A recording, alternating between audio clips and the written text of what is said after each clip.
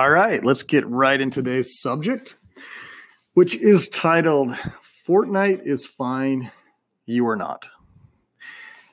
If you have teenage children or even younger, if you're around children at all, you've probably seen this huge craze with this game, Fortnite.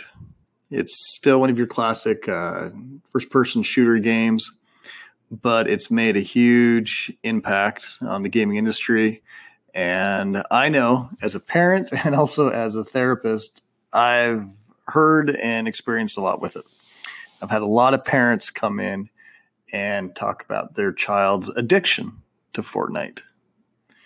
So I want to talk a bit about addiction versus avoidance with gaming. And, is video gaming really an addiction? Now, recently, the World Health Organization made a statement about the addictive qualities of video gaming and deemed it as one of those things to watch for. Okay. We've heard a lot about this in the media. We've heard a lot of concern. I know back in 2013, Obama gave the CDC, Center for Disease Control, a big budget to do research on violence in video gaming and the effects there. And so there's a lot out there, but there's also a lot out there talking about why it's not an addiction. Here's a statement in a recent article in Psychology Today about a research from Cardarius. And it states, he referred to demonstrates that certain pathways in the forebrain where dopamine is the neurotransmitter become active when people are playing video games.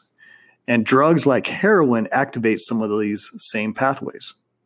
What Cardarius and similar articles leave out, however, is the fact that everything that is pleasurable activates these pathways.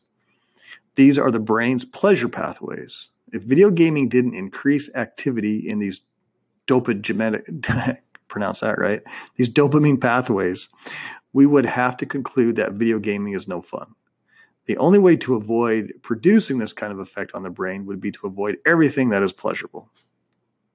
And so it continues to say in the article, as gaming researchers Patrick Markey and Christopher Ferguson in 2017 point out in a recent book, video gaming raises dopamine levels in the brain to about the same degree that eating a slice of pepperoni pizza or a dish of ice cream does without the calories. That is, it raises dopamine to roughly double its normal resting level, whereas drugs like heroin, cocaine, or amphetamine raises dopamine by roughly 10 times that much. So there is a lot of controversy still, and the question is still out. Is it addiction, right, or is it something else? I want to talk a bit about it being an avoidance. So, and I've talked about this before, and think about this statement for a second. Does video gaming, does it create problems, right? Does it create these socially awkward, these socially maladjusted, these low motivated, angry, ornery, slouchy kids? Or does it simply expose us? So again, with these kids, I've talked about this with social media before. With these children who do, gaming 5, 6, 7 hours a day, if it wasn't gaming, would it just be something else? And so does gaming just expose who we really are? And that, again, being avoidance, right? Another measure of avoiding things that are difficult in life, things that we don't want to face, things that are a challenge. Now, here's my big question, right? Is where are the parents in these situations? So I'm going to come at this kind of hard, and this will be a shorter podcast because I think this message needs to be put out. I've been meeting with a lot of parents recently, again, who have come to me and said, gosh, my kid has this huge problem with gaming. And again, Fortnite this summer has been a big, big deal.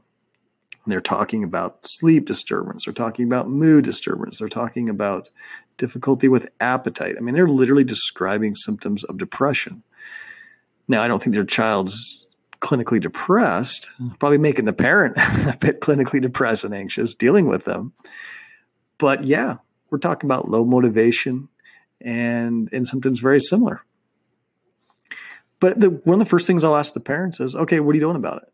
Well, some will talk about restricting their time a bit. We'll tell them to go do something else. But then they tell me, yeah, but then they just fight me on it. And it's not worth the battle.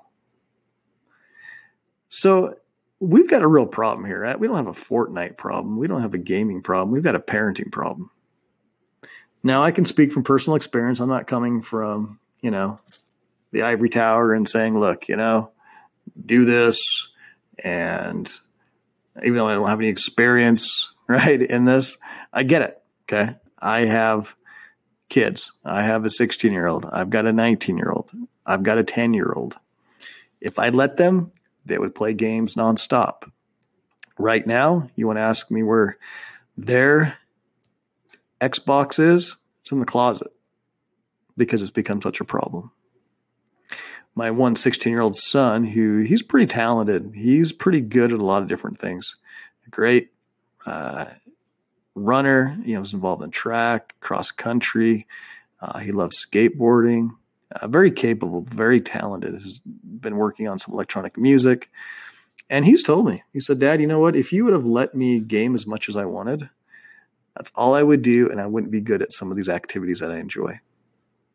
So the real problem, right, is the parent problem. So why are we afraid? Why are we afraid to take away the games? Why are we afraid to take away the controllers? I think there's a lot of reasons. I think one is it's much like anything else, just like TV, it's an easy babysitter. I think we also struggle ourselves, right, with the things that we do to avoid. And so if we can have our kids avoiding on the gaming systems, then we can avoid, be it on our own electronics or our own hobbies or interests.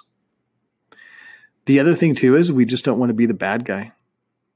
And then we become very lulled into the fact that, well, this is happening to everybody else. I was recently talking with a father who was talking about their kid who is gaming all the time, staying up till 2 a.m. And then he has to fight to get him out of bed in the morning. And as we were all talking about this, and some other fathers as well discussing this, he said, oh, well, this makes me feel much better that other people are having the same problem. Now, yeah, that's good. And that's a good statement. But here's the problem is when we become okay just because other people are having the same problem. But are we doing something about it? Now, I want to go back to this idea that we struggle with our own anxiety. And we struggle with the anxiety of having to remove our child from something that all the other kids are doing, is a popular thing, has become somewhat normalized. Now, again, just because it's normal doesn't make it okay. So I mentioned earlier, too, about, this was a discussion I had personally, like with a group of other fathers who were dealing with this problem. Which, as I said that, I kind of thought to myself, wow, that's kind of cool. Because I can guarantee the majority of the parents dealing with this are the mothers.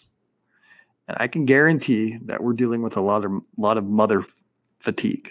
All right. They're getting sick and tired of having to be the ones to monitor, having to be the ones to control and quote unquote be the bad guy.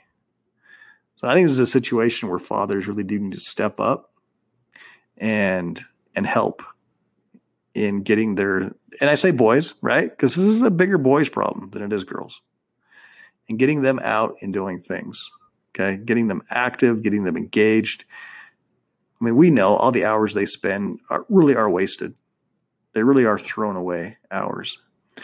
And I'm not one who's like, no gaming at all.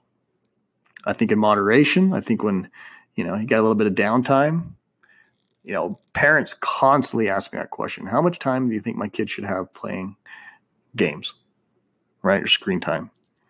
And I say an hour a day and 2 hours each weekend day.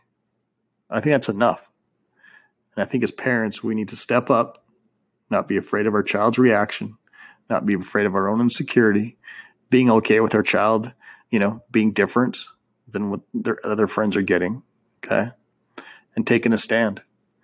And so this isn't about addiction. That's part of the problem too, is everybody's having this argument debate. Well, is it addictive? Is it not?